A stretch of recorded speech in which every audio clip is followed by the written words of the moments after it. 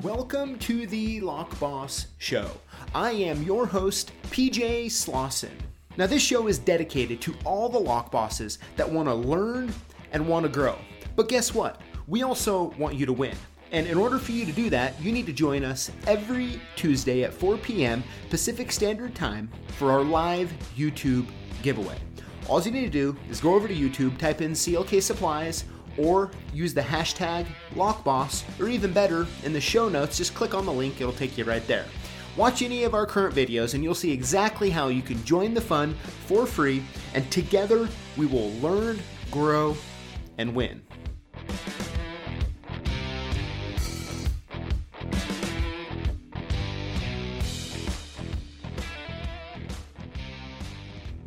Welcome back to another episode. Today, we're going to have some fun and we're going to talk about one of the most argued about topics in the automotive lock and key industry. Now, if you've been around in the industry for a while, you already know what I'm going to get ready to say. But if you're newer or have really never understood the argument that seems to take place frequently in the industry, that argument is LOCKSMITH versus CODESMITH, right?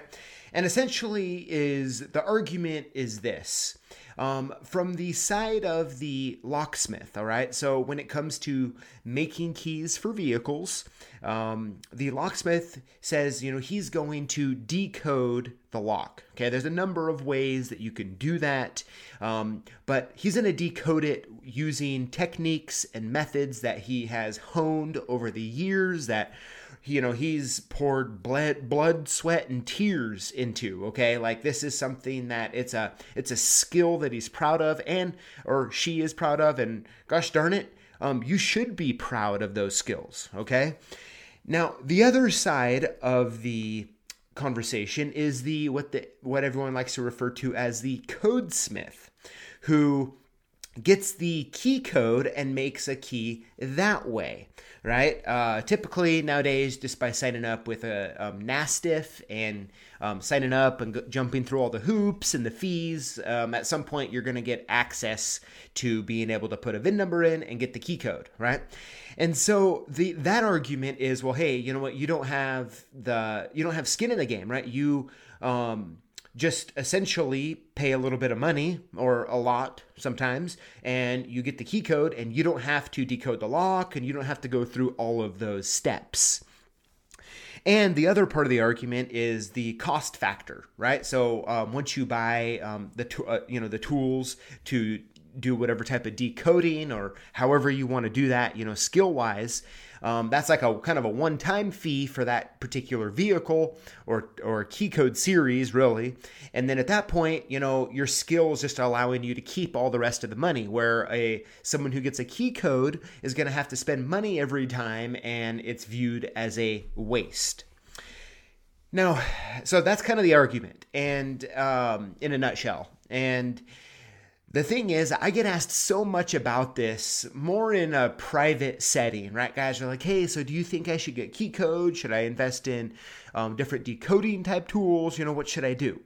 And I think the best way I can describe how I kind of view it and how I view the argument is this. So many times in a public setting, right, there's always these flare-ups, whether it's, like the codesmith versus locksmith. And I think the problem is that we want to argue about a slice of pie. In other words, so the industry, how you can make keys as a whole, okay, is like a big pie. And we're just focusing on one particular slice of it instead of looking at the whole thing. And I think that's where we really get in trouble, because I believe we should be viewing all of the techniques, whether it's cutting by code, by decoding, all the little things in between. We should be viewing those as tools. Now, I want to use an analogy for this to help you kind of gain a different perspective, so to speak, as we kind of move forward with this. And I hope you find it helpful. So at the end of the day, if you're in the automotive lock and key space and you make keys for cars, then what's the end result when someone calls you and they've lost their keys at some ski lodge or some grocery store and they need keys made, right? What's the end result that the customer wants? Well, the customer wants a working key for their vehicle. That's what they're after. All right. And so that's what they're paying you. That's what they're paying us for, is to do that job. Now, in the same way, if your job was to remove nuts off of bolts, okay, what's the end result here? The end result is you taking the nut off of the bolt. Now, there's several ways that you can take nuts off a bolt, right?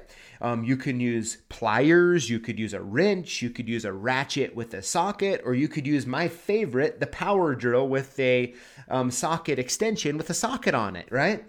And so there's 4 different ways I gave you of how you can take a nut off of a bolt.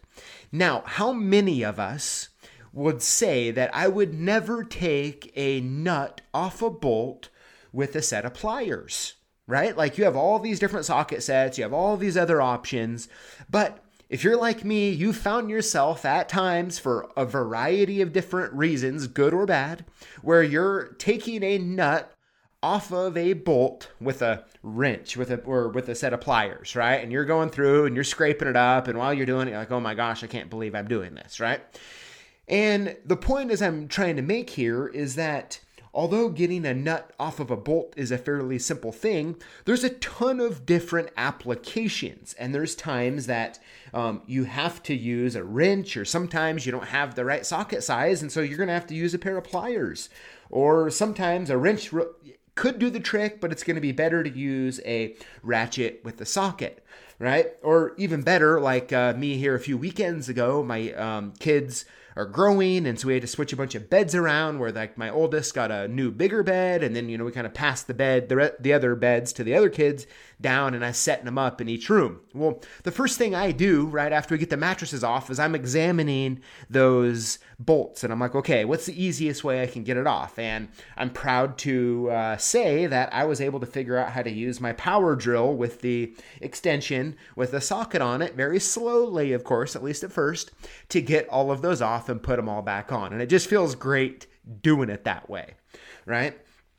And so the point I'm making with this analogy with the bolt and the nut is that you need to have different tools to get the job done, because all the circumstances are a little different.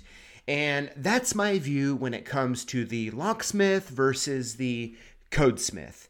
Now, this is the deal. If the only tool in your toolbox for making keys for vehicles is key codes, you're going to find yourself in an unpleasant position where you're not going to be able to get the job done, right? At the same time, if the only tool in your toolbox is taking off door panels and pulling clips and taking the locks off and going down that road and decoding and progressing, well, guess what? You're going to find yourself in situations that you don't want to be in either. And the same goes with, decoding a lock with a leashy or something. There's not one tool that's going to work every time the way you want it to.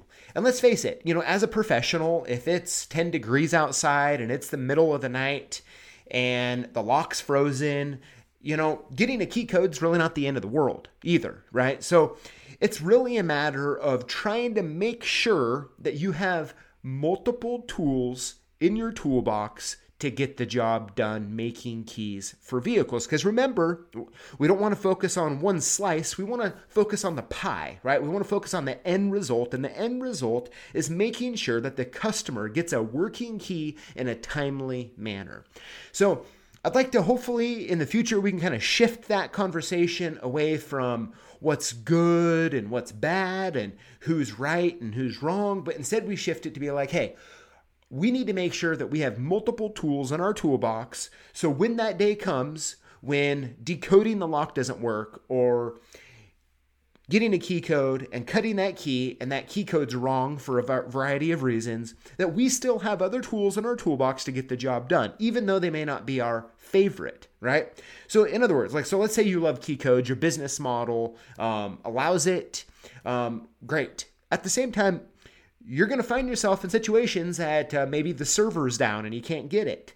Maybe the key code is wrong. Well, you're going to want to have some other tools to make sure that the customer has a working key. And vice versa for those who use decoders or take door panels off, whatever it is, right? And the goal is over time,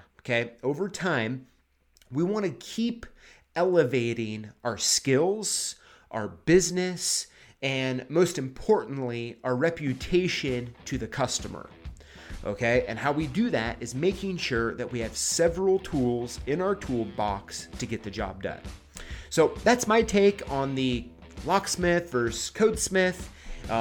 Hopefully we can start shifting that conversation away from good and bad, and instead we can start looking at multiple tools in the toolbox. So I'd love to know your thoughts on this. Feel free to send me an email at sales@CLK Supplies. Thank you for listening, and we'll see you next time.